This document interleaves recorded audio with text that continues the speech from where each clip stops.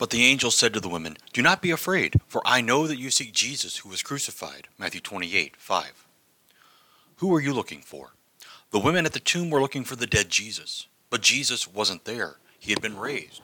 But they did not know that yet. The women came to see the tomb because they were listening to the prophets. Isaiah had once said, "Seek the Lord where he may be found," in chapter 55, verse 6. But they weren't listening to Jesus. Jesus had said, "On the third day I will rise again." But they didn't hear that. The women went to the tomb to find Jesus' corpse. They found an angel instead, sitting on top of the stone. "Fear not. You should have known better.